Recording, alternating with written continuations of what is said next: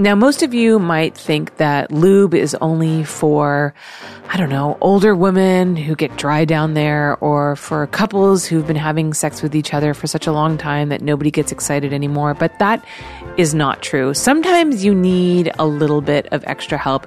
Maybe you're going for one of those marathon sex sessions. Maybe you're doing some anal. Maybe you're trying out a new toy. But sometimes you really need lube. But you don't want to go and buy that shitty store-bought drugstore lube that, smells weird, might burn you, gets sticky, is just all around really gross. I've been working in the porn industry for over 20 years, and I got to tell you that performers are very particular about their lube. They know the stuff that works well, and everybody loves this new lube called Woo that I've been bringing to set. It's all organic, it's non-GMO, it's antifungal, it's antibacterial, and it tastes and smells delicious. So trust me, if it works for porn sets, it's going to work perfectly for you at home. So you guys definitely want to try out this new lube called Woo. That's WOO. And you can go to woo4play.com to pick up your bottle. And if you enter a discount code HOLLY, you will get 10% off plus free domestic shipping. So that's woo4play.com, WOOFORPLAY.com, and enter discount code HOLLY for your special deal. Trust me, you will not regret it. Today on the show, we have d'Arc-Light. He is a crossover performer. For those of you who don't know what that is somebody who works in gay and straight porn. It's attributed pretty much only to men, because for some reason, women who do lesbian films, that's still considered straight porn. Don't ask me why, but that's something that we're going to get into on this show. I have so many questions for him, and I'm really excited to be enlightened about the gay and the trans porn community, something that I don't really know a lot about because I work in the straight porn community. So very grateful to have d'Arc-Light on. Let's get him in here and let's start the show.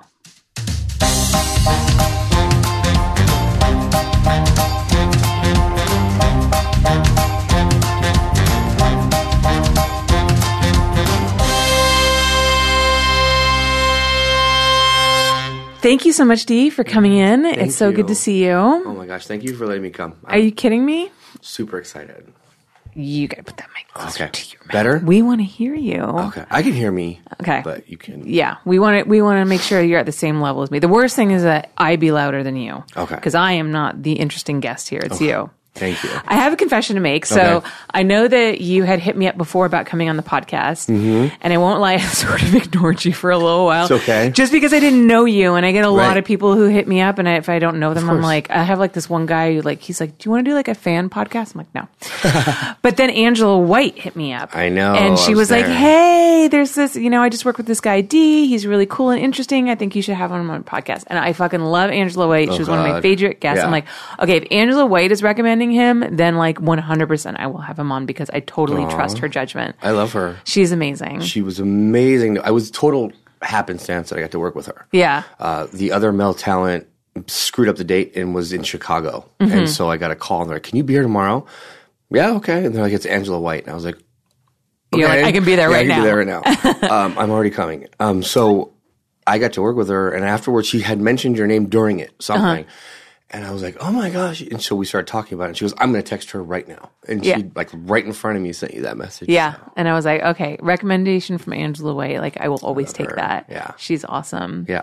And then it was funny because when I texted you about coming on this time, you were with Mercedes Carrera, who I have coming on next week. Yeah. So I was like, oh, all the cool bitches love this guy. So he's got to be awesome. Right. Because Mercedes is also super great, really intelligent girl. I'm so excited to have her on.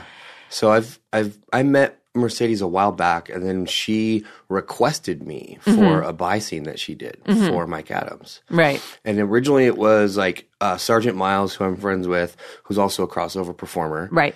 And a different guy. Right. And she saw that I was on the casting list for a different scene, and she goes, no, fuck that. Yeah. She's like, I want both of those guys together. Nice. And it went really well. Nice. Yeah. Yeah, it's interesting, and we'll get into this a little bit more later, but how the dynamic of the industry has really shifted towards being more accepting of bi, gay, trans performers. Because, I've been in the industry for 20 years, and like, that was not something that like anyone who was a quote unquote mainstream star would ever associate themselves with. Right. And now we're seeing like a lot more acceptance and a lot more mixing of the genres, which is pretty cool. Yeah. So, but I did want to ask you first about your background. Okay. So you said you were raised by women. So were you raised by a lesbian couple? No. At a very early age, like probably around 5, my parents were divorced. Okay. My dad pretty much split. I think he just freaked out. Okay. And I can understand why after I became an adult and dealt with my mom, I can totally get why he did that. Isn't it funny, like that one moment when you you realize that your parents aren't God and they don't know everything and they do have issues and all that stuff. Yeah, I remember that moment where I was like, wait a minute, my parents actually don't know everything and they're not right about everything. And it was like this epiphany moment that I had. Yeah. So my dad really was just vacant. I mean, he just wasn't there. Right. Even a couple years later when we started to see him again, it was still just kind of Do you have a relationship with him now? No. Okay. Once he discovered that, one, that I was doing porn, but two, most importantly, that I was gay, that was it. Yeah. And I mean, this is after I was fully grown. I mean, grown man, been through a marriage, mortgages and everything else. I'm like, why the fuck do I have to explain to you what I'm doing now? Like, you weren't even my father when I was 8 years old. Right. But no, he's not. And so it ended up being my mom and my sister. My sister being 5 years older than me, and my mom being kind of basically undiagnosed bipolar. My sister raised me in a sense. Oh, wow. Yeah. My mom left us when my sister was 17. Wow. And I was 12. And so I grew up at 12 years old being around a bunch of girls. Yeah. Some of them wanted to dress me up. And some of them, by the time I was age 14, wanted to have sex with me. So I was just like, what do I do? What do I, So I really just got a huge respect for my sister and for just women in general because I was raised by them. Right. And I wasn't raised by my father just wasn't there. Right. Okay. So now you consider yourself bisexual, correct? Yeah. So I think for me, there's a big difference between like sexuality and sex and relationships. Okay. I don't link the two together necessarily. Okay. I am bisexual, not birelational. Okay. Oh shit. My thing just came unplugged. Uh-oh. Can you still hear me though? Yeah, I can hear you. So we just ended a 12-year relationship with a female. She's a pro dominatrix. She's also a performer. We were married for 10 years. Okay. She knew I was bisexual before that. Right. We played around with the same male partner sometimes. Right. But once that was over and we're just friends now, I have completely found myself from a relationship standpoint most comfortable and drawn towards men. Okay, interesting. So you were before you felt that you were like you like to have sex with men, but you like to have relationships with women, and now you've discovered that actually you're more in tune towards relationships with men and sex with women. Yeah, bitches be crazy. That's a big change. I mean, what helped you? What made you realize that? I think I found myself being really only comfortable in long-term settings with my wife. So we had somewhat of a open relationship. Like we were swingers and went to swing clubs, stuff like that. And I really never connected emotionally with any other women. Sexually, yes. I could go and be at a party and fuck them and whatever. Yeah. But as far as when I started kind of branching out on my own, just in the first few months moving to Vegas, I was like, I'm going to really kind of discover who I am. I've been in a long-term relationship with a woman since I was 20 years old. Oh, wow. So for the first 20 years of my life, I only did that. And she kept telling me, I totally think you're gay. My wife kept telling me that. And she's like, and I love it. It's awesome.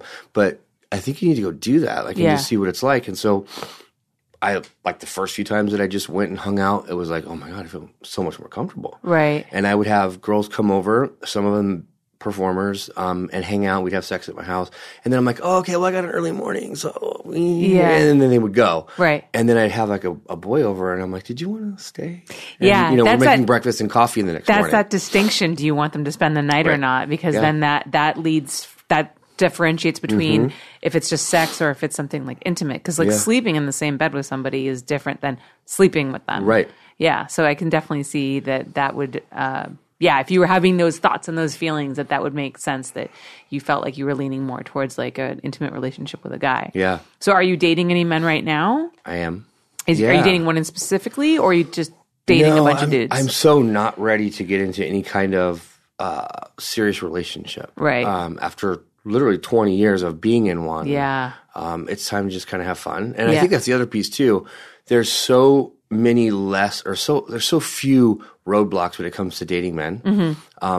It's not, I mean, we are sluts, right? So at the end of the day, you've just got a bunch of dudes that are horny and they want to fuck. And then they're cool with just like, all right, man, see you later. I'll see you in like, a week or 2 weeks or 3 weeks. Right. So I'm kind of on that path right now. There's a couple of people that I've seen more than a few times that I like go out with. I'm very particular though, as far as the people that I will allow into that space. Right. There's a lot of guys out there that are still down low or like, I want to be discreet. Right. I'm very particular and I'm like, if you can't sit next to me in a restaurant or you can't open my door when we go somewhere or you can't actually show that you're with me, right.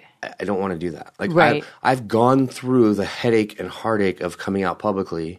I lost my mom. I lost my dad. I lost my sister. My family split when they found out. I don't necessarily want to be with somebody who hasn't made that commitment yet. Right. So No, that's understandable. It's fine for them. Like I'm not judging them at all for wanting to not do that. But I feel like I'm in a place now where I want to be with people that have gone through that. Now, you said that the first person that you ever had sex with was a man, right? Correct. So when did you start to have an inkling that you might be gay? High school, Okay. junior high actually. So Okay. 14, 13. My first 3 experiences with men were actually not consensual.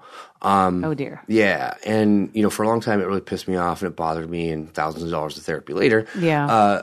I kind of found out that in a way it was a blessing in disguise because I look back at it now and go, other than the circumstances in which it happened, the physical act itself, was that repulsive to me? Or did I look back at it and go, ugh, no. Like when I look back at it now and go, gosh, if I was of age or if I was a consent, that would have been cool. So was it more of like you were much younger than the people that you were with and they took advantage of that? Yeah, all of them were less than 18. So all of them were less than adult age. Right. My first one was at about 9 years old. Oh, dear. Second one was around 10 or 11. And then my last one was around 13. Okay. And it wasn't until about the 13 when I realized that although this person was kind of manipulating me and pushing me into that situation and then making me feel like shit afterwards by saying, if you tell anybody, they're going to know you're a faggot. And blah, blah, blah. I still liked it. Like I liked the act of what we did. And then I basically found somebody that I liked at 13. It was just a really close friend and we ended up having sex. Okay. Yeah. So when did you actually come out and how was that, what made you finally decide to come out and how was that progression? Like, did you really try to hide it all through high school? Yeah. That must have been really hard. Yeah. I did hide it. I was bisexual in high school. Okay. So I had guys that I would sleep with and I had girlfriends. But did your schoolmates know that you were having sex with guys? So you were hiding all that stuff under wraps. Yeah.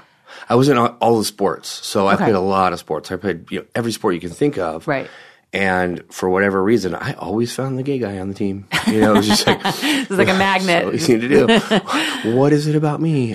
So I had gaydar when I was super young. Yeah. But I also found the cheerleaders, and it was natural to me. But there was still this shame in my head that repeated over and over that you shouldn't do that. Right. And it started with that one kid when I was 13 that I would give him a blowjob, and then after he was done, he'd go, if you tell anybody, they're going to know you're a faggot. And this is wrong. Yeah. And that carried with me all the way until I literally woke up from a dream with my wife next to me, and I was screaming, and she's like, what's wrong? And it was this weird dream about somebody kicking in the bathroom door and telling me that I was a faggot. And it literally brought up every memory that I had of being abused as a kid. Wow. I repressed that until I was 38 years old. Wow. And then I had this conversation with her, and she's like, that's weird because every time we've had a bisexual experience, we've invited a guy over, we've had sex, it's been great. Like the next day, you always feel guilty. Yeah. Like you just did something wrong. And I'm like, that has to be where it fucking came from. Right. So it wasn't until I recognized that and started to attack that feeling that it got better. I didn't come out publicly until 3 months ago, 4 months ago. Holy shit. Yeah. So wait, how long have you been in the porn industry? 3 years. And people have always assumed that I was gay for pay. Okay, interesting. Yeah. I got so much hate mail. Like the first, like year and a half, I would get tweets where people were like, "You're not gay enough to be in gay porn and fuck you and your friend." I'm like, please teach me how to get to the level of gaydom that you speak of. Like, are there special requirements? Do I have to suck a certain amount of dick? Like, I want to reach this level, and I feel like I'm just, I need a cheat code. Give me a cheat code, and we'll get there. But it wasn't until I came out publicly that stopped. Right. So why do you think that happened? So I've had like Buck Angel on, and I remember I had Nina Hartley on, and she told me, she was bisexual, back, we're talking like back in the 70s, way before there was any kind of the acceptance that we're starting to finally see come through very slowly and not, quickly enough. People would tell her, pick a side. And Buck has told me, that there's a lot of anger in the transgender community about even like being a trans activist and like even explaining like to a cisgender person. And by the way, for those of you who are listening and don't know, a cisgender person is somebody who's considered, who's straight, like me. Right. Like I am a woman. I like men. Born a woman, born with a vagina. Born a woman, born with a vagina. I have no desire to be a man. Right. And then obviously opposite for men born with a penis, no desire to be a woman. Right. So that's considered a cisgender, which is actually a new word that I only just learned this year. Yeah. Yeah. So, and he was saying, like some trans people are like, we don't need to explain to straight people or cisgender people why we are the way we are. And for him, he feels that it's important to, because if you want people to accept you for who you are, they need to understand why you are that way. And it's important to have that communication so people can become more tolerant. Yeah. So is that kind of like, how do you feel about the gay community in that way? I think as a whole, I've never really felt like ostracized or put out by the gay community, other than some of these like rebel gay fans that are probably downloading all their shit for free anyway, and so they're coming up and going, well, "You're not gay enough to do gay porn." And I'm like, I think I told one guy, just wouldn't let it go. I said, "Listen," he said, "You don't post anything about gay men that you have sex with off camera." I go, "Bitch, I don't post anything about what I do off camera. Right. This is not my personal profile. Right. This is my, my public professional profile. The only thing you need to know is I probably still suck dick better than you. And if you don't believe me, ask your dad." And that was pretty much the end of it. Once I came out, I have not had anything like that. Interesting. Do you have a lot of people who were like happy that you came out? They were like, finally, or that they felt that you added some legitimacy to? And they didn't come out publicly about it, but I will tell you, I lost a huge amount of followers when I first came out, and then it like tripled up. Okay, interesting. Because people were like, okay, now we can watch this guy go down on him and go, oh, that's real. Yeah. Like he's really doing that. Yeah. And then I just started getting booked a lot. For gay porn. So the gay for pay thing, I mean, that's, something that I know is like a big draw and a big fetish in gay porn. I think it has to do something probably with the manipulation of getting somebody to do something they don't necessarily want to do, which we see in straight porn as well. Yeah. Like the whole, like the innocent, the innocent teen or like, the coercion. So that's something that I see on both sides. Right. But so for you, like, do you believe, because there's also like two straight people who don't believe there's such thing as a gay for pay. Like if you're a gay for pay porn star, you're actually gay, but you don't want to admit you're gay. So you're saying you're gay for pay because I guess these straight men can't fathom the idea of ever doing anything gay, at all for any kind of money. What do you think about that? I think it all goes back to what you believe is the true definition of the label that they're giving themselves. I have a good friend. He's in the industry. He was in the industry. He's kind of coming back, smoking hot, and he considers himself straight. But we've had sex off camera. Interesting. And he's like, but I'm a straight male, but I like getting fucked every once in a while. But that's how he defines himself, is still as a straight person. So if somebody believes that they're straight, who the fuck am I to say that, no, you're not? just Right. because you had sex with a man. Right. Because where is the line that says you're now gay? Right. Right? So I do find it interesting that someone that I guess by most definition is straight would not have a hard time getting a boner and keeping it during an entire gay scene. Right. I guess that's kind of the question, like, because they're like, well, obviously you're gay because you get a hard-on. So, like, how could you get a hard-on if you weren't turned on, and therefore that means you're gay? So it's like this whole, like, weird, convoluted thing. And, you know, as a woman, like, I don't really know, you know, how that would be. I can't imagine what it would be like to be a straight man or a gay man or whatever. Right. But it's interesting because, you know, with women, like, there's more fluidity there, you know, like you can be a straight girl and have sex with women sometimes, and that's just like hot, but that doesn't make you bi or a lesbian. Like, so for example, for me, like I consider myself very straight. Like I'm not into girls at all. I love dick. I love men. Like I'm super into that. Like women do not turn me on, but I've had 2 bisexual experiences. Right. Once I was in Amsterdam with my ex-boyfriend right out of high school. I was 17 years old. We went to the red light district and we hired a hooker. Right. And we shared her. And she actually like was not into me. And like she ate me out for a little bit, but then she like went to him. And then eventually I just gave up and I just sat there and I just watched my boyfriend fuck her. I was like, clearly like she doesn't want to fuck me. I'm like, but actually like watching my boyfriend have sex with her was kind of more interesting to me than engaging with her. Right. And then another time was several years later when I was in my 20s and I was still drinking. And I had a Halloween party and this girl came over and she dressed as Rainbow Bright. And that I was like obsessed with Rainbow Bright when I was a kid. So I don't know, maybe there was some like weird like childhood fantasy wrapped up in there. And we got really drunk. We started dancing. Then we started making out. And then we like took a shower together. And it was like this whole thing.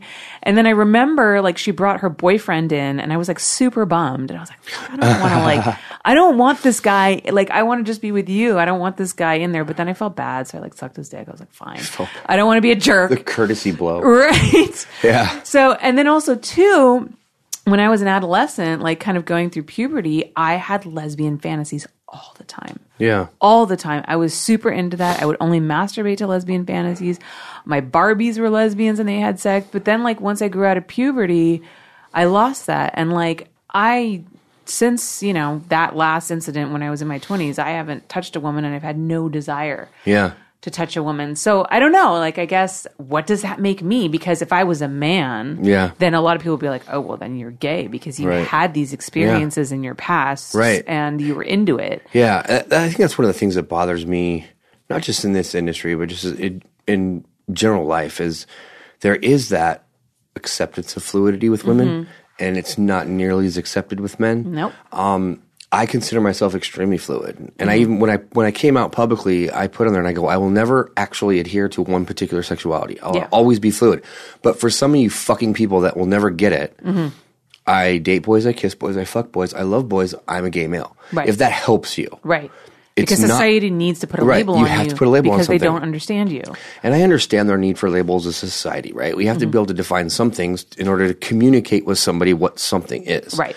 But I think the unintended consequence that we're creating by just labeling the fuck out of everything is we're starting to create just unneeded segregation. Yeah, right? Real polarization. Totally. And we're doing it to ourselves. Like when we start saying that, is that person gay? Are they bi? Are they, you know, the pansexual thing. I don't consider myself pansexual because if I want to have sex with a transgender female, to me, they're female. Okay, so can you explain what pansexual means? Basically, pansexual is that you are attracted to someone regardless of their genitalia. Okay. Right? So it doesn't matter if they're trans, cis male, cis female. Doesn't matter. You're attracted to the person regardless. Right. And to me, in my mind, there's either bisexuality, gay, or straight. Because if I'm having sex if I'm attracted to a trans female, in my mind, they're female. They're not trans female, they're female. Like, so then that would make me bisexual. Right. right? So the whole pansexual thing to me is just an added confusion. Like, right. So confusing. right? My brain is already spinning. Yeah, like it's so confusing. There's Chanel Santini, who I've worked with a few times, is absolutely gorgeous. Yeah, absolutely. And she has a huge dick. But. Yeah, it's so funny because at the XBiz Awards, she sat at our table, and my boyfriend, who's super straight, looked at her. He's like, "Oh God, that girl's beautiful." And then she won Trans Performer of the Year, and he was like, "Wait a minute, wait, what?" It's so funny. He was totally surprised. Yeah, I have pictures of she shot a scene for me for my production, and I had poker chips all over the table or all over the bed, and she was laying on them, and we took all these pictures. And I'll show people like, "Oh my God, she's gorgeous," and then you slide over the next one is like me sucking her dick, and they're like, "What the fuck is that?" So, but I just think of Chanel as a girl. Right. She's a 20-year-old hot girl. Right, so right. I'm not pansexual. I'm bisexual if I want to have sex with her. Right. And it's interesting too. I don't know. Do you ever think about like the ancient Greeks and Romans, where there was sexual fluidity with men, and there was a lot of but also too, then it was considered. You were considered less than if you were taking it, if you were a bottom. So like these emperors who would have these boys would only like be a top. Right. But they weren't considered gay. It was totally accepted then. Right. So like, when did we create this rigid structure of, gay, straight, and felt like we had to, like, I wonder when that came in and when that was created. There's got to be some like historical context. I'm sure there is. That. And it's funny because I've talked to people about that, and I go, it was actually encouraged among the soldiers to have sex and actually have this relationship with each other because they were more likely to defend each other in battle. Right? Yeah. Because there was an emotional connection there. Right. So it wasn't even looked at bad at all. Right. And it's interesting too. So I had an author on, Christopher Ryan, who wrote Sex at Dawn. Yeah. Have you read that book? I started. Oh, it's so good. It's so good. Yeah, he's amazing. So if you guys should go back and listen to that podcast because I'm totally going to fucking misquote him right now because he was such a wealth of information and I can't remember all of it. But we were talking about sexuality as it's defined differently in different cultures, and he was talking about a tribe. I feel like maybe it was New Zealand. It could be totally wrong. But anyways. The more semen they swallow, the more like... Yes, exactly. So like the boys are encouraged to suck the dick and swallow the semen of the warriors because it was considered that the more semen that you ingested from these powerful men, the more powerful and the more manly you would become as you grew up, which is the complete opposite of how we see things. Yeah. And it just goes to show like how much society, and we so think that we think the way that we think because that's how we think, but like society has programmed us and people just don't see it. Yeah. And it's really interesting when you study these other cultures and how they flip the script on sexuality and see things differently. It really shows you that like how programmed we are. Yeah. And we just don't see it. Right. It's crazy. And it's interesting, you brought up the whole thing about bottoms, and I'm verse, so the way I describe myself is I'm like 90% a top, and I'm 10% power slut bottom. So like, even when I was shooting femdom, like if I'm going to a point where I'm going to bottom for a girl with a strap on, it better be big and it better be hard. And like Angela White was like, at one point we're sitting there talking and she's off camera, we're just talking about something and she's like trying to warm up my butt and her hand just goes in. Wow. And she's like, oh my God. And she's this is amazing. And she's like, and I go, well, that's just, you've got me at that place now. Like, you can just do whatever you want to. Right. But the thing about, like, I have so much respect for the guys that I work with or have been with that are just pretty much bottoming all the time. Right. They are far stronger than the tops because it's work. Oh God, yeah. It's work. I feel like, was I looking at your Twitter and you were like, I woke up with a boy in bed this morning, you had like your whole arm in his butt. I was like, oh my God. Yeah. I'm like, that's his whole arm in his butt. Holy shit. Like, how did that get in there? That was literally to here. Yeah, right? I know. I saw it. A tattoo on my arm. Oh my God. So for those of you that are just listening, he just pointed to his elbow. Yeah. So that was like a whole forearm. Yeah. And you don't have small arms either. No, they're long. Yeah. Yeah. That was were you touching like his like stomach there? Like actually you can feel his heartbeat.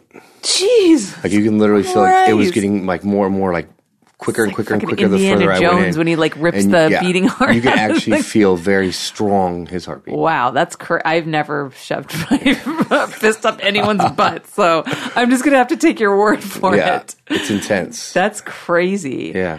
So you consider yourself more of a top, because I also have talked to other gay men who define themselves as only a top or only a bottom, and they'll like be offended if you suggest that they might be a bottom. Yeah. Which is interesting. So like it's almost like they're still trying to cling to like that masculinity or something like that. Do you think that that's it, or do you think it's like the dominant type of thing? It could be more. It's probably more of a dominance thing. Yeah. You know, they're just more comfortable in that role. I'm more comfortable topping, I think, just because of my bisexuality and the fact that, you know, obviously when I'm with women, I'm topping. If you're with women, you're pretty much almost topping unless you're not. Right. So I think that's where that came from. But I don't know. All the bottoms that are strictly bottoms that I've met are some of the just biggest, baddest, buffest, most ripped. I mean, I just worked with a guy, Michael Roman, not too long ago, 6'3", 240 pounds. You see his picture and you're like, holy shit. And then you he's like, hi. Hi. And so I don't know. I just have a lot of respect for the guys that can go in there and do that. And they just, it's much more difficult. Oh, yeah. Yeah, absolutely. I mean, I've definitely had my share of anal sex, but nothing like that big. And you're right. You do have to get yourself like to kind of a place mentally where you can relax, because it really is just a muscle. Well, yeah. And it's harder for me too, because I'm actually very sensitive and can have prostate and anal orgasms really quick. And so it's hard for me to shoot a scene. Angela will tell you this. If you talk to her, she started with a strap on, and I think I came in like 30 seconds or a minute. And there was like 8 more minutes of this that's going to happen. Yeah. And she's like, you just better grab something and hold on, because at that point I was just like, oh my God, this is terrible. So I total respect for the guys that can just go through that. Yeah. You know? I have a question for you, actually, because I don't think I've ever watched a femdom scene. Do they want you to like have the ejaculation at the end like they do in straight porn? It depends. There's some that are like orgasm denial. Okay. There's some that are ruined orgasms, the worst fucking thing ever, where they're sitting there jerking you off, and like right when you go to come, they just let go and they just like walk away, and you're like tied up, and you're like, oh my God, I'm coming, but it hurts, it sucks, and I want more. Those are the worst. It just depends. There's some that I got my start actually doing a femdom scene. My very first porn ever was for Kink, for Divine Bitches with a woman named Madeline Marlowe. Okay. And I had no idea what the fuck I was doing. She tasered my asshole. Yeah. Oh dear. Yeah. Was that enjoyable? No. Yeah. Like it doesn't sound like it. She asked me at the beginning, you know, what nose do you have? What do you not want to do? And I'm you're like, I don't know. Like, let's just figure it out. And so, is that a no on your no list now? Asshole tasering? No asshole You're not tasering. No. Okay. Let's leave that thing alone. And hogtied tasered, hit with a cane so hard it broke a whip. I got caned once and it was the worst. I didn't like it at all. So I still am a very heavy masochist. Like when I go there, you can run a dump truck over me. And they found that out really quickly. I've done scenes where 2 girls have opened up my back with bullwhips, like just blood. Yeah, so my very first scene was like that. And then I expected at the end, oh yeah, I'm going to have sex with him too. And I'm like, this is my first porn ever, no Viagra, no nothing. I got a huge hard on. Fuck this woman. Came, and at the end they're like, wow, that was fucking amazing that you did that. I'm like, why? It's not normal. I had been with a dominatrix for the last couple years. Right. To me, that's what we do on Tuesday night. You know, it wasn't. It's like Taco Tuesdays. Right. So tacos and tacos and bullwhips. So, you know, thank God that that was kind of normal for me, but I could see how it would be terrifying for just some guy that wants to get into porn, and that's your first piece of it. It's interesting, like how many people I've talked to who discovered their sexual preferences in porn, like didn't even know what they liked until they got into porn. Yeah. So actually that leads me perfectly to the question, how did you get into porn? Yeah, wow. So obviously I didn't do it when I was 19. I've always, since I was probably 21, 22, as far back as I can remember, I've always just thought of like, man, I knew I could do that. I'm an exhibitionist by nature. I can have sex in front of 500 people. It doesn't matter whether I'm topping or bottoming. I love it. I loved going to swinger parties and just letting people do whatever they wanted, Right. whatever felt good. It didn't bother me. I wasn't scared. Right. It was actually a turn on to do things in front of people. Right. But and that is like the formula for the perfect porn star. Yeah. Because, I mean, porn stars are generally exhibitionists. Like, they Sure. like to get turned on by people watching them, you know? Right. And people have asked me, like, numerous times, like, why don't you do porn? I am not an exhibitionist at all. I don't even like looking at myself in the mirror when I'm getting fucked. Like, Yeah. much less other people watching Right. me. Like, there's no way. Like, I am so not into that. Yeah. And, I recognize that, which is why, like, if I ever did porn, like, I would be compromising, I don't want to say, like, my integrity, but, like, my comfort level. Yeah. For money, because like I would not be comfortable doing Right. it. Like, I know that for a fact because Yeah. I know how I am. No, I love it. I've always loved it. And so I went through a series of different positions in a career, and I realized that I got really, really good at doing jobs that I really didn't like. And it reminded me of one of the best books I wrote or read was Andre Agassi's autobiography about how he fucking hated tennis. He's always hated tennis.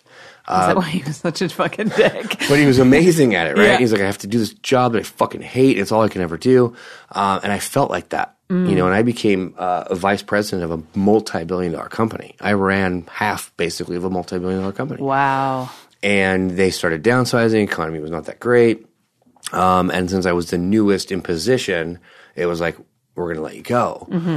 And I just remember sitting there talking to Helena and saying, I don't want to fucking go back into doing this. And she's like, Helena was your wife, right? Yeah. Okay. And she's like, what do you want to do? And she was already pro-dom at that point. And I said, I kind of want to just do porn. And she goes, okay, you should do that then. And we ended up at a really good friend of ours. Her name's Ariel X, and she's been with I know who she is. Yep. We'd known her for 10 years, and we were at a Halloween party. And I looked at her and I said, I think, and I had let her tie me up before, and she had done it. And ever since then, she was like, I really think you'd be good at porn. So I said, I want to do it. And she goes, fuck, thank God. And so she finally just introduced me to kink, and that's just how it started. And I just wanted to do something while I was waiting to figure out what I wanted to do. Right. And it just so happened that one scene that I did ended up turning into like 12 scenes the next month. Right. And I was like, oh shit, I guess this is what I'm going to do now. Yeah. Yeah. It's like porn's like the black hole. You have to move faster than the speed of light to Right. get out. Yeah. But it wasn't one of those things where I felt stuck. I was like, oh shit. You felt it like you found your happened. place. Yeah. And then I did 2 femdom scenes. I did one with her and then one with Cherie DeVille. Who and I Chanel, love. Yeah. Oh, she's the best. Yeah. Oh, yeah. I love Cherie. And then I did one with Chanel Preston. Okay. And then immediately She's also awesome. Yeah. And they asked me, Madeline came over, she goes, how do you feel about doing some trans stuff? And I was like, I've always thought they're so hot. And she goes, all right, cool. So she booked me for my first trans scene, and then that was it. Like, at that point, when I did that scene, I was like, I know what I want to do. Okay. Do you have a preference over like a trans scene or a gay scene or a femdom scene? Or are they all like specialty for different reasons? No, I would say if you were to pick one type of shoot or that I would gravitate towards, it would be the gay shoot. Okay. Typically because, one, I'm going to make double or triple what my normal rate is for a boy-girl scene. Even No, the gay community, like there's so much more money in it. I know. We take care of our boys. Damn it! Yeah. Yeah. And then the other thing is you just walk into a house and there's just 5 or 6 guys running around in underwear feeling each other. And like, oh, this is so fun. There's no pressure. There's no stress. The guy behind the camera is gay. I mean, it's just like, everybody's like, all right, let's fucking film it. Yeah. You know, I've never been on a stressful gay set other than one, which was very heavy BDSM. Like, I was beating the shit out of a guy that I thought was so cute, and I'm not good at that. Like, I am not a dominatrix. I can do it. I can certainly do it if that's what they want, but It's not your nature. it's not. Like, I just wanted to have sex with him, and I ended up sticking like a mag flashlight up his ass and like turning it on. And I was like, I'm serious. And like this is not fun. And so Why did like Stranger Things just come to mind when you said that? isn't that weird? Like, who does that and who gets off on that? But fuck it, let's do it. Let's do shadow puppets on the wall with your butthole. Upside down world. Yeah. So, but I would say gay. I've always enjoyed my trans shoots because I just there's something about letting, just having sex with somebody in the way that you'd want to have sex. I tell people I've never shot something that I wouldn't do in my personal life. Yeah, I think that that's a great rule to abide by, and I think that everybody who works in porn really should take that to heart because, you know, I know a lot of girls that have done stuff in porn that they wouldn't do in their normal life that they're not comfortable with, but they did it for money, and they always regret it. Yeah, and I would never judge somebody for making that call, right? At the end of the day, I don't pay your bills. I don't put a roof over your head. So you got to do what the fuck you got to do to pay your bills. Yeah. But I mean, I remember I turned down a guy one time because he wanted to do a photo shoot with me where I ended up jerking off on the American flag. And you know, my dad was a vet, and my father-in-law was a vet, and very patriotic. And I just went to Helena and I said, "How would you feel about that?" And she goes, "I don't like it." And I go, "Nope, not going to happen." Yeah, and he offered me double, and I still said no because it's just not something that I would do. I wouldn't sit at home and jerk off on an American flag. Yeah, so I'm not going to get there. So I think gay shoots are probably my favorite. But then again, like yesterday, I shot with Riley Nixon. Riley Nixon is one of my most favorite people, not just performers, but people. And I shot a shoot for her where we had 8 different scenes of me eating her out until she came. Fucking love that. I mean, awesome. That's one of my favorite shoots to do. Yeah. So it's hard because it all depends on the person. You know, Mercedes Carrera, my bi shoot with Mercedes was one of my favorite things ever. Yeah. It was so hot. We still talk about it. Yeah? Yeah. All the time. Okay, so I want to ask you about something that's a very contentious subject in the industry, and it's the whole idea of crossover talent. So, no, for those of you who don't know, a crossover talent is somebody who does gay porn, or I guess has sex with men and has sex with women. Yeah, so they can do trans. Or trans, trans so basically they, like a man who has sex with a penis, whatever it's attached to, and then also does like the straight porn. And it's interesting because the straight porn industry and like the gay porn industry, and I guess even the trans porn industry now, which is its own thing, are so segregated and super separate. And a lot of people are surprised by that. Because people will ask me questions about the gay community. I'm like, I don't know anything about the gay community. Right. And there's a lot of girls, straight girls, who don't want to have sex with men who have sex with other men or trans performers or whatnot. Right. And it's interesting because, you know, I've been in the industry an incredibly long time. And I remember back in the day, like one of the first crossover performers that I started working with that came on my radar was Christian XXX. Do you know Christian who he is? XXX, yeah. Yeah, Christian XXX. So he was with, and this is back when he was with Phoenix Marie. I mean, this is fucking ages ago, right? And he, you know, he's this big buff dude. He's a great performer, really nice, super smart. You know, just really pleasant to work with. And so we booked him a few times. And actually, honestly, I didn't know that he was a crossover performer with a couple of first times that we worked with him. I had no idea. And then I remember a girl canceled once she found out that her male partner was going to be him. And I was like, why? She's like, oh, he does gay porn too. And I was like, oh, he does? I didn't even know that. Right. And then I looked it up and I saw that that was the case. And then once that kind of started to get out there, I had a lot of problems booking him because a lot of girls would say no because of what he had done. And then it got to the point where like I would and I'm like, I would have to tell them when I would book him or when I would consider him, I would have to tell him that he had done gay porn. I had to disclose that because I didn't want to be dishonest. But then there was a part of me like, what? Why do I have to tell them this? Like, is it this important? But, you know, it was to them. And obviously I respect girls and their choices and their bodies, and they can decide who they want to have sex with for whatever fucking reason. But I've definitely seen a shift in that trend recently. And, you know, like I was saying earlier, you know, 10 years ago, a mainstream female performer wouldn't dream of doing a trans scene. Never in a million fucking years, because it would be bad for their career. I mean, dude, 10 years ago, girls wouldn't have sex with black guys because interracial was bad for their career. Right. I mean, all of that is changing, which is great, but it's still there.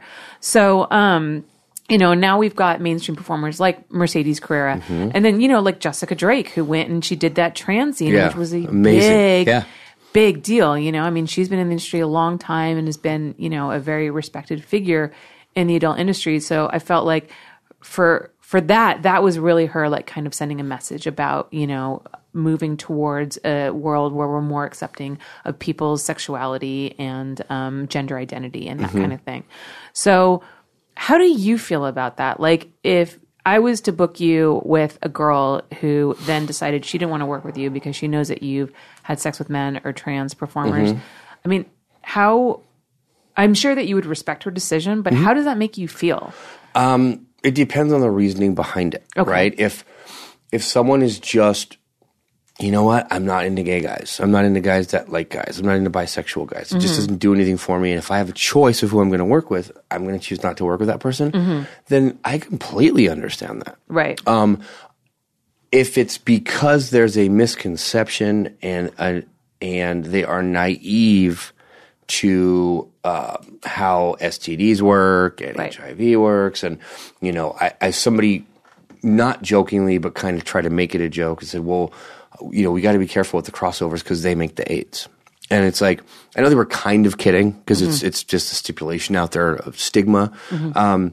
But what some didn't get and what they were reporting on is like, I put on there, I said, on Twitter one time, I said, I take the same exact test that you do before we go and do a shoot. I get tested every 13 days, regardless if I have work coming up or not, because I'll always get something. Somebody always just drops out or whatever the case may be. I have never, knock on wood, you can check past anybody that wants to, I've never had an STD. Yeah. And so if I take the same test walking into the shoot that you do, how come that test is not valid? Right. Because of who I shot with prior to taking it. Okay. And then also too, just real quick, I want to explain to the listeners because this season, I'm being way more conscious of the layman who's listening to these conversations who doesn't understand industry jargon. So that's why I keep jumping in and explaining stuff. So in at least, and we'll get into like the gay testing thing because that's something that I don't know a lot about. Sure. In the straight community, we require that performers get tested every 14 days or every 13 days, so you don't have that one day crossover. To make sure that they are clean and that they won't be transmitting STDs to other people.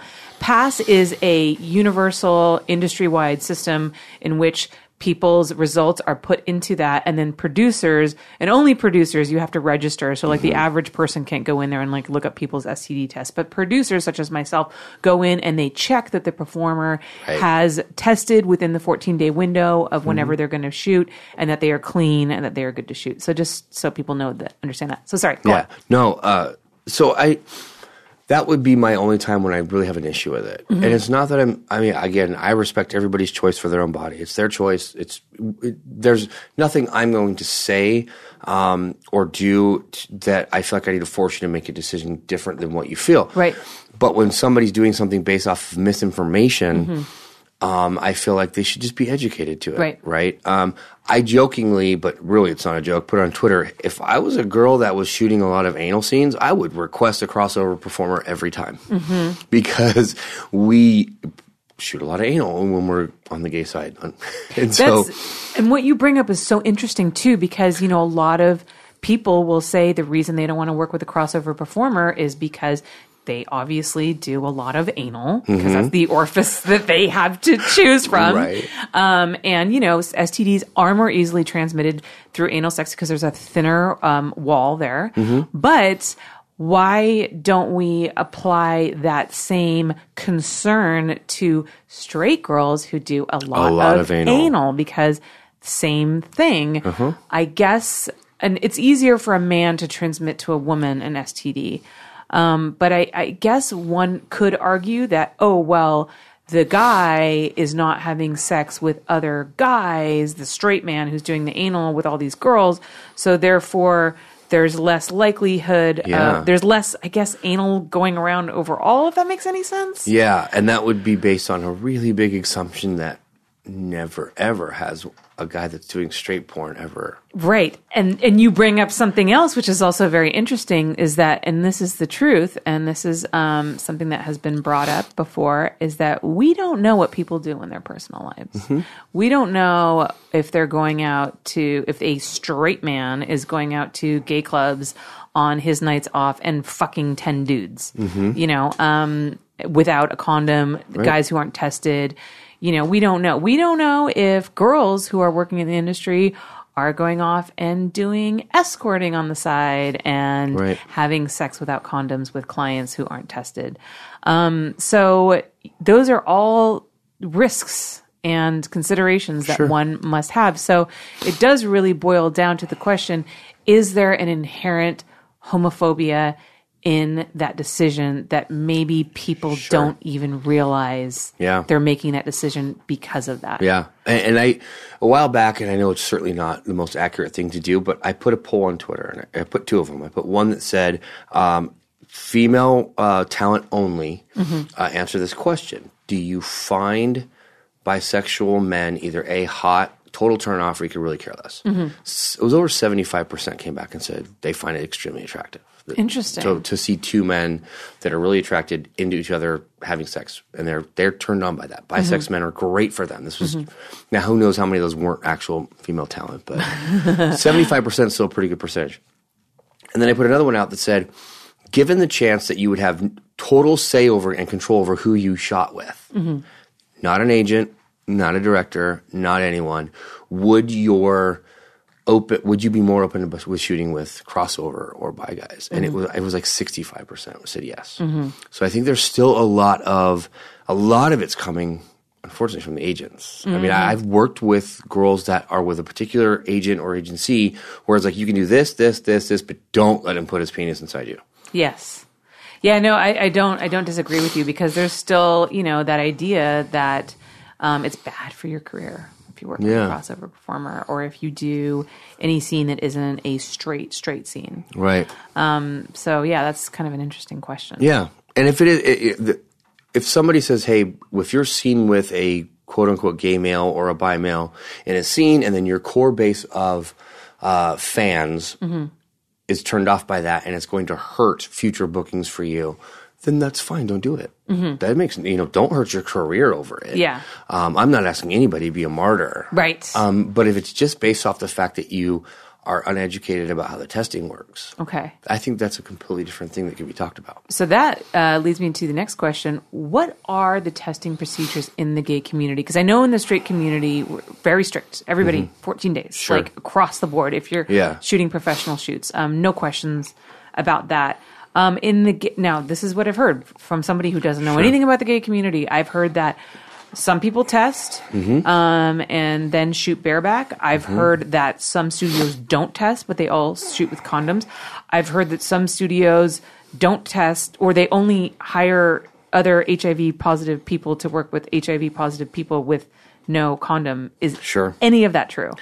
Yeah, it's all true to a certain degree. And, the scenes that I've done, the companies that I've worked with are very particular in that they are, I think I've only worked for one company so far that's been bareback. Okay. Like required. Like we're not going to do a condom shoot. Right. If you're not okay with that, that's fine. We just can't bring you on. Right. But it was a tested shoot. So myself and the other performers, we've been tested. We were tested usually about 3 to 4 days before that. They asked for a test about 3 to 4 days before. Okay, so they asked for even a smaller window than 14 days. Yeah. Okay, that's interesting. If you couldn't do it, fine, but they said they really strongly suggest you go about 3 days before. It also gives them some time. Like some people will test the day before, and they're like, oh, guess what? I have chlamydia. And then yeah, that's another rule too, is like you can't test the day before the shoot, because if you come into the shoot and your results don't come into that morning, and I had an incident actually where a girl came in and had a false positive. She didn't have an STD, but sometimes the lab fucks up. And she came in and her test came in that morning and she was already in makeup. And she's like, I know I don't have this. I haven't had sex in like 2 months. And I'm like, but I can't shoot you with that in the system saying that you had this. Right. She went back, she retested, she didn't have it, but I still had to kill the shoot. Sure. Yeah. So I've shot some scenes where it's bareback. I've shot some trans scenes. I think Trans Angels is very pro. I don't know still, but I haven't shot for them for a while. They were doing no condom, but they were very rigid on testing. Well, that makes sense because they're owned by MindGeek. Right. And MindGeek is, they own Twisties, Browsers, Digital Playground, Wicked, everything. And they are, and I work for MindGeek a lot, and they are super strict about testing. So testing protocols were big there.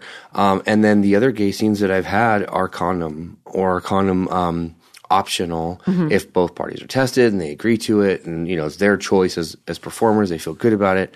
There are companies that I have not worked for, so I can't speak firsthand, that are no test, no condoms, condom optional, test optional. And I have not shot for them. Okay. Would you consider those to be like less, You know, because there's like different tiers of porn. Like I know definitely in like the straight porn industry, Sure. there's like the top professional companies, like all the MindGeek brands. Sure. And, you know, like Greg Lansky's brands and Naughty America and, you know, all the top mainstream, quote unquote, Yeah. porn industries. But then, of course, there's always like the smaller companies that maybe only do clips for sale and stuff like that. And they probably don't follow the same rigorous testing procedures Sure. that the rest of us do, but they're more like underground. Right. Is that kind of like what that company that you're talking about? Yeah, I think that there's an audience out there, and I'm not judging them at all for this. There's an audience out there that's like, hey, I think it's hot that the two guys are going at it without a condom on, and it's their choice. And if they both have, you know, STDs or HIV, they're giving back to each other. Then Right, it doesn't right. really matter. And that's all they're shooting. I think the thing to remember too is that these guys that are shooting those types of scenes for those types of companies are no way, shape, or form are going to straight porn and going, hey, can I shoot with, you know, these big companies? They're just not. Right. And so when you talk about crossover performers, and I thought about this the other day, I talked to my buddy Lance Hart, who's in my mind the biggest crossover performer that I know. There's like 5 of us left. Yeah. I mean, it really is. Yeah. I mean, there's me and a handful of guys that can top, we can bottom, we can shoot trans, femdom, gay, and straight. There's like 5, 6. And if we're only shooting for certain companies that are requiring tests and requiring condoms, there's not a lot of risk left, you Right. know. And I've been contacted by a lot of those companies that are like, well, we're a little lax on the, you know, testing. If you want to get tested, great, but you don't have to use a condom. And I just choose not to shoot for them. Not because I don't respect what they're doing. I don't judge what they're doing. It's just that I know that in the long term, it's going to affect the other people that I work with, or how I'm viewed to work with those other people. Right. Because they're going to feel like you're engaging in unsafe sex practices. Yeah. And they don't want to bring that into our very rigid testing. Absolutely. Straight. Yeah. You know, because we're trying to keep the government off our back. Right. You know, so like we're super. And I guess it's interesting too because.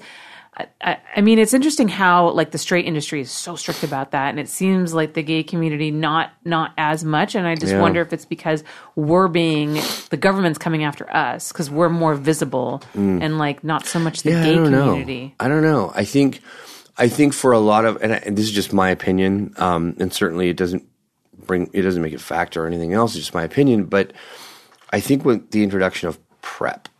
When PrEP was introduced. Okay, so can you explain to us what PrEP is? So PrEP is it's a prophylactic. It's something you take beforehand. You take every single day, and by doing so, you basically eliminate your risk of catching HIV.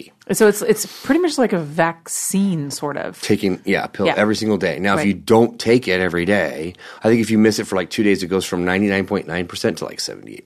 99.9%. That's crazy. Yeah, like it's you. If I'm on PrEP and I have unprotected sex for whatever reason with somebody who has HIV, but they're on their medication, I will not get it. It's non-transferable. Wow. There's something called undetectable for HIV. But basically what that means is they're taking their medication on a regular basis, and what was detectable, their viral load was high enough to where it was detected in a test, has now come down so low.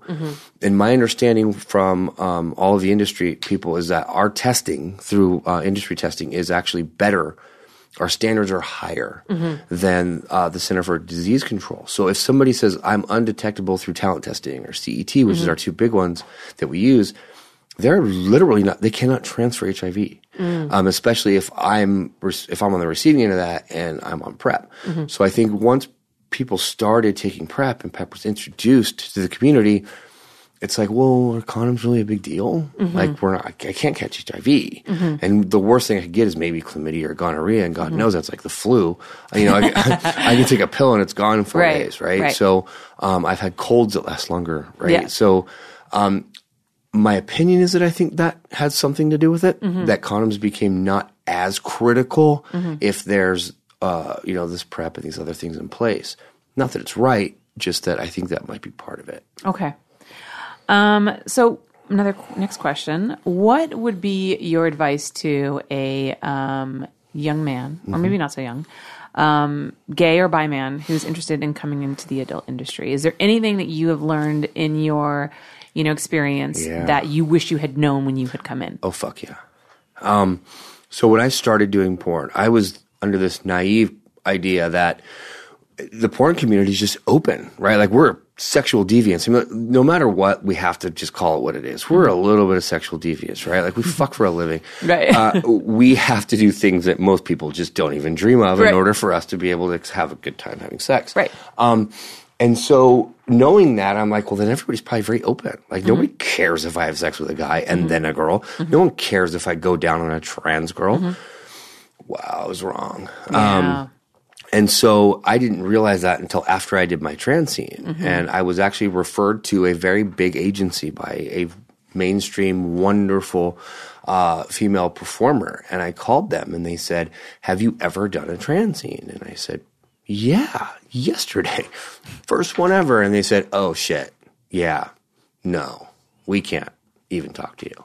Wow. And I was like, that was the first time that Yeah. I had ever even thought that, oh my God, I would be Basically put out. stigmatized. I mean, literally, I was like, you cannot. We Isn't cannot. it interesting that you were stigmatized in an industry that is stigmatized? Yeah. It's like double stigmatized. Right. And I'm like, wow, this is not what I thought. Right. And at that moment, I made the decision that I was going to shoot whatever the fuck I wanted, when I wanted, with whoever I wanted to shoot with. I just didn't care. Right. I did this for me. I didn't do it because I was 19 and needed to make rent. I did this because I wanted to just completely go explore my sexuality and make some money doing it. So I made that choice. I'm going to shoot whatever I want. And I'm glad I did because I actually work far more than I think I would had I just tried to go in and do straight porn. So I'm happy I made that decision. And that would be the one piece of advice that I would give anybody is be sure about what you want to do. Like, Because once it's on the internet, oh God, it's there forever. Yeah, I tell people that all the time. internet You can't doesn't forget. fucking delete it. You can't. Yeah. And I've known some people that had shot gay porn in the past, and then they tried to like Yep. distance it, and then start Yep. shooting straight. I know a couple people like that, and And- it still haunts them. Well, they've gone on set a couple of times, and they go, "Wait a minute," and Yeah. then all of a sudden they get a phone call from their agent. Goes, "Nope, you're not Yep. shooting that with that person." Yep. So just be aware of that. I think, and it's getting so much better. Like you said, when I first started, 3 years ago, I had a conversation with Tom Moore, and I said, for some reason, I feel like the trans genre of porn is going to blow up. It's going to be the fastest growing soon because only so many times you can fuck the pizza guy. There's so many times you can fuck your stepson. It's I mean, how many times? And I said, and the one God. area that we really have not put Yeah. the time, energy, attention, focus really that it deserves is in the trans market. And sure as shit, I think we're starting to see it. We're starting to see people like MindGeek pick up and spend a buttload of money per scene. And from what I've heard from the producers, it's like their fastest growing like genre. I mean, they're killing it. Yeah. It's kind of an untapped market that a Totally. lot of people are getting interested in. I actually had a big mainstream director who I had on the show ask me afterwards if like I was ever consider like shooting trans stuff because like they thought that was like the next big Yeah. thing, and like my background in glamour and that kind of thing would like be perfect Yeah. for that whole area. Yeah. So. I mean, we shot, I think, Aubrey Kate, as my understanding, is one of the first trans girls to ever get a full contract and from Evil Angel. Oh yes, from Evil Angel, yes. And right before that happened, she picked me and a handful of guys to do her first ever gangbang. It was like 6 of us. And it was shot by Evil Angel, and it was beautiful, and it was shot in like this multi-million-dollar loft in Vegas, and it was just so high-end. And I was like, this is exactly what should be happening. Yes. And so I think that's the one piece of advice that I would give guys coming in is like, make sure you shoot what you want to shoot, but don't be afraid. Like, don't be turned off by the fact that, hey, this really turns me on. I'm really into trans, or I'm really into bi porn. But if I shoot it, I'm going to be cast aside, or I'm going to be looked at differently because things are fucking changing. And what might be weird today or like not comfortable today could be completely okay in a month or two if you just stick with what you believe in. Yeah. Yeah. No, it's really interesting to see the way that the industry has changed. Okay, so my last question for you is you recently became a producer and director for Transerotica. Yeah, so correct? I mean, this is so fresh. Like I just kind of got the contract today, talked to them yesterday. It's been something I've been thinking about for a long time. There's been 2 projects that I really wanted to work on, and I really wanted to start. One was a gay project, which I started on my own. I'm going to be releasing on my own. It's a little bit lower on the budget scale, but by design. And You're looking for like a more kind of amateurish kind look? of, yeah. The actual the name of the website's called Bathhouse Boys. Okay. And it's basically just kind of guys hooking up, but done in a way that's it's a little bit nicer and elegant. It's not like camera phone shit, like a dark hallway, but it still kind of gives that kind of raw, gritty, gonzo real feel to it. Yeah. But the other one that was really kind of has been in my mind for a while is after working with the trans girls for, 6 months or so, I started to recognize how many of them were really miscast or being asked to top and fuck guys when really they were hoping to bottom or they really wanted to. And it's not all. There's a lot of trans girls that still love topping and they're great at it, but there's a lot of girls that are being asked. My roommate, for example, I have a roommate who's a trans performer, and she's just like, I don't even recognize my dick. Like it's there, but don't talk about it. Like it's, I don't want to talk about it. I don't want to be sucking it. I don't jerk it off on camera. She doesn't even really take her underwear off when she cams, and she's got 50,000 followers that, come in and see her all the time.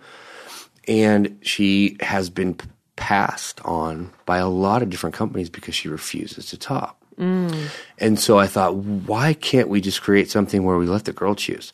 Because I'm a big believer that the market, what's considered hot is what we're telling people are hot. Like I don't think one day the whole world woke up and said, it'd be hot, taboo porn, right? So I think we kind of introduced it and people thought, okay, that's kind of cool. And then we started interesting it more and we just created a market. Yeah. And also too, like a lot of what people are looking at now, especially since everything's on the internet, they're looking at analytics and they're looking at numbers. And so they're seeing that and then they're just kind of getting caught in this cycle and just regurgitating the same shit because that's like the numbers that they're seeing hitting. Yeah. And so like we're almost like stagnant in the same type of porn that we've been producing. I mean, you definitely see this in the faux incest stuff in the straight industry. I mean, Jesus fucking, every person I have on the show is so sick of that shit. Yeah. We're all sick of it. We're like, God damn it. Like, can we shoot something else? But it sells, I guess. So like people keep wanting us to keep doing it. But, I feel like we're not really exploring other avenues that people might like because all they're getting is this faux incest porn stuff. So I said, there's got to be a way to let girls choose. Like, do you want to top? Do you want to bottom? Who do you want to have sex with? How do you want to have sex with them? And there's something to me personally very erotic, hot, and sexy about two people having sex just the way they want to. Like, just find chemistry. And Mercedes and I talked about this last night, is that, can you imagine if every performer, I know it's not realistic, said, okay, who do you want to work with? Who are you completely turned on by and would have a great scene, regardless of how many followers they have or how many scenes they've done, whether they're crossover or not. And everybody that worked together at some point, they just worked with somebody that they really wanted to fuck a lot. How great would that scene be? And so I came up with an idea of, it's sort of a reimagination of the old Bang Bus. So if you guys remember the old Bang Bus, it was like, Gonzo, pick him up, we pick him up in the bus, the girl in the back, they fuck the girl. Unsuspecting kind of thing. Yeah, and then they like throw them out of the bus afterwards. So, they're like, fuck you later. So that part I'm not keeping. Oh, you're not going to throw them out like trash on the street afterwards? No. That's nice of you.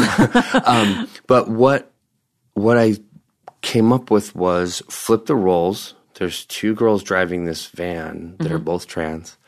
And the male talent or female talent, whoever we're working with that day, they know it's coming. Yeah. They just don't know when, they don't know how, they don't know where. And I could be having coffee with them and talking about what's coming up later. And then all of a sudden this van rolls up and, it's a nice Mercedes Sprinter van. And all of a sudden the girls jump out. Yeah. All of a sudden the girls jump out and they're like, hey. And they just know like, oh shit, it's on. And now this is called transportation, right? Transportation, oh, that's so clever. So yeah, transportation.xxx will be the website, and we're going to start shooting right away. Now that we've got all the paperwork shit and the attorney shit done. Yeah. And that to me, I'm letting the girls choose. You can kidnap this guy and then go make him fuck you if you want to bottom. That's fine. Or you can kidnap this girl and you can have sex with her. It's really going to be dependent on what everybody wants and what will be fun for them. There's no script. Yeah. One girl's holding a camera. There's GoPros everywhere, and then there's going to be a chase vehicle with a high def camera, and we'll just see what happens. But I think there's there's a missing piece for that. I think that there's a lot of girls out there that would love to just have fun and not sit there and worry about their heart on all day. And I've seen that a lot. I've seen so many stress issues about, I don't want to top today and I can't get my dick hard. And, if we could eliminate just that and let them have sex the way they want to. Right. Who knows what would happen? I'm so game for that. And it's funny because that when I shoot for my own website, which isn't as often as I would like, I always ask the girl who she wants to work with. Always. Because, I just know, if you get to pick someone you have chemistry with, you're going to have a great scene. Why am I going to put you with someone that you don't like? Yeah. And I've had that problem with other companies. They're very specific. And I get it, a lot of times, they have very specific scripts and, somebody needs to fit a very specific character. So I understand that. But for me, the most genuine scenes that you're going to get is when the performers get to choose who they want to work with. Sure. And it's interesting because I'm going to be doing a boy-girl shoot with Alexis Fox in a couple of weeks. And I asked her, I was like, hey, who do you want to work with? She's like, I want to work with Isaiah Maxwell. I've never worked with him before. Yeah. And I'm like, great. And for those of you who don't know, Isaiah Maxwell is a black man. And so we're going to be shooting what I guess is an IR scene, but I'm not planning it as an IR scene. He's just a hot dude. Yep. She wants to fuck him. I'm going to make it happen. I don't want to play on the whole race thing or anything like that. I just want two people who are into each other, who have chemistry, to just have a fucking great time because I think that's when you get the best scenes. Right. Funny thing about that is Helena's very first ever porn scene when she decided to start performing was with Isaiah. And it was a cuck scene. And she literally texted me afterwards. She goes, I've never, ever felt like this after sex before. And so I watched the scene and I died laughing because it's so funny and so amazing to watch somebody get fucked so well that they can't use their words. And so literally the other people were finishing her sentences for her. And it was just like dick drunk. To your point, it was like she was just, that was awesome for her. She was such an amazing sex partner. And that scene is insane. It's so good. And I'm like, that was just created because two people that were really into each other had sex. Yeah. Right? And I find that's and it's, I don't know, it's interesting because it's look, there's a lot of performers in the industry and some of them, are very popular who you can just tell they're not that into it, but they're really beautiful or they have this amazing body or whatever. But it's funny because fans, they kind of know. They can tell. You can fake sex, but you kind of can't. Yeah. There's a difference between a genuine sexual experience being filmed on camera and then just two people who are being paid to come in and put a penis in and out of your vagina many times. Yeah. I feel like you can see that, and I feel like the fans can see that too. Yeah, I definitely, and I feel it as a performer. Yes. I've been so lucky with pretty much all of my gay scenes that I've gotten lately. Since I've been shooting a lot more gay scenes, every single one of them I have fucked a pop, even with condom. And it's because me and that person either know each other or we hung out with each other for a few hours before set. I've had 4 or 5 experiences where me and that person just had sex before we even started shooting. Yeah. We just showed up on set and hung out. And I was like, by the time we got to shooting, it was just like, all right, let's just finish what we started. Yeah. And the scenes are amazing. Yeah. Yeah. And then I also, too, I'm going to jump in once again and explain fuck to pop. Because I know it's funny, right? Once I've had this in my mind, I'm like, I got to think about what people don't understand if they don't work in the industry. So there's 2 ways that generally one will set up a cum shot when you're doing a scene, and one of them is fuck to pop, which means the guy basically fucks whoever it is and then come right away off of that. And then there's some guys that like to jerk to pop, which means you have to set it up. So, you finish that position and then they kind of act like they're about to come, but then you cut. You put them in the, if you're going to do a facial, the girl gets on her knees, whatever the standard is, the guy stands over her, and then he basically jerks until he thinks he's at that edge, and then you start filming, and then he comes. So those are generally less genuine because the girl actually isn't really getting the guy off. He's got to get himself off in whatever way works for him, whereas a fuck to pop is more like, the girl is getting him to the edge and then he's finishing immediately. So those are like two different ways that one can set up a cum shot. So I just wanted to point that out, that generally a fuck to pop scene is something where there's a little bit more chemistry or intimacy between the two. Or, some guys are just generally, they like to set up to pop, and that's just how they work. Sure. And that works for them. That's fine. Yeah. We can fix it in editing and you'll never know. You'll never know. I was on my phone for 15 minutes watching porn. Yeah, sometimes guys have to sometimes guys have to literally look at porn. They've got a hot chick right there and they've got to look at other porn of other people to finish. Right. But, hey, I have so much respect for guys who work in the industry because it is such a difficult fucking job. I mean, having to be hard on command for a long period of time, and you don't always like your partner. It doesn't always work out that you guys have chemistry, and then you got to come on command. I mean, Jesus Christ, I could never in a million fucking years do that. And women, we don't have to do that. We can just kind of throw some lube down there and fake it, but guys can't fake it. Right. So, I'm all for whatever works for you. I respect that, and I will work with whatever works for you. So. Good. Dee, thank you so much for coming on. I really appreciate it. I feel like this was a really great conversation, super enlightening. I learned a lot. I hope that my audience learned a lot. Can you tell everybody where they can find you on social media, and can you also tell them about your website and where they can see all your scenes? So on social media, Twitter, it's D. and then ARCLYTE. And then on Instagram, I had it canceled 3 times. So it's D.ARCLYTE Las Vegas, or LV. I don't post that much on Twitter, on Instagram. So most stuff's on Twitter. As far as website, right now, the website for Transportations and Development, so that will be coming. I'll have a ton of stuff on Twitter about that. And then for the rest of my scenes, I think just stay tuned to my Twitter. I'm working all the time, all over the place. I usually have 2 or 3 DVDs that are coming out a week now. It's crazy. Yesterday, just Icon Mail got released. I'm shooting for them quite a bit now. And then kink.com are still my bread and butter. I love them in my home, and I shoot for them a lot. So. Yeah. Awesome. Yeah. All right. And you guys can follow me on Twitter at Holly Randall, on Instagram as well. And if you want to support this podcast, which I would very much appreciate, because I'm really trying to pour a lot more time and energy into it. And I need to be able to pay my bills with it at some point.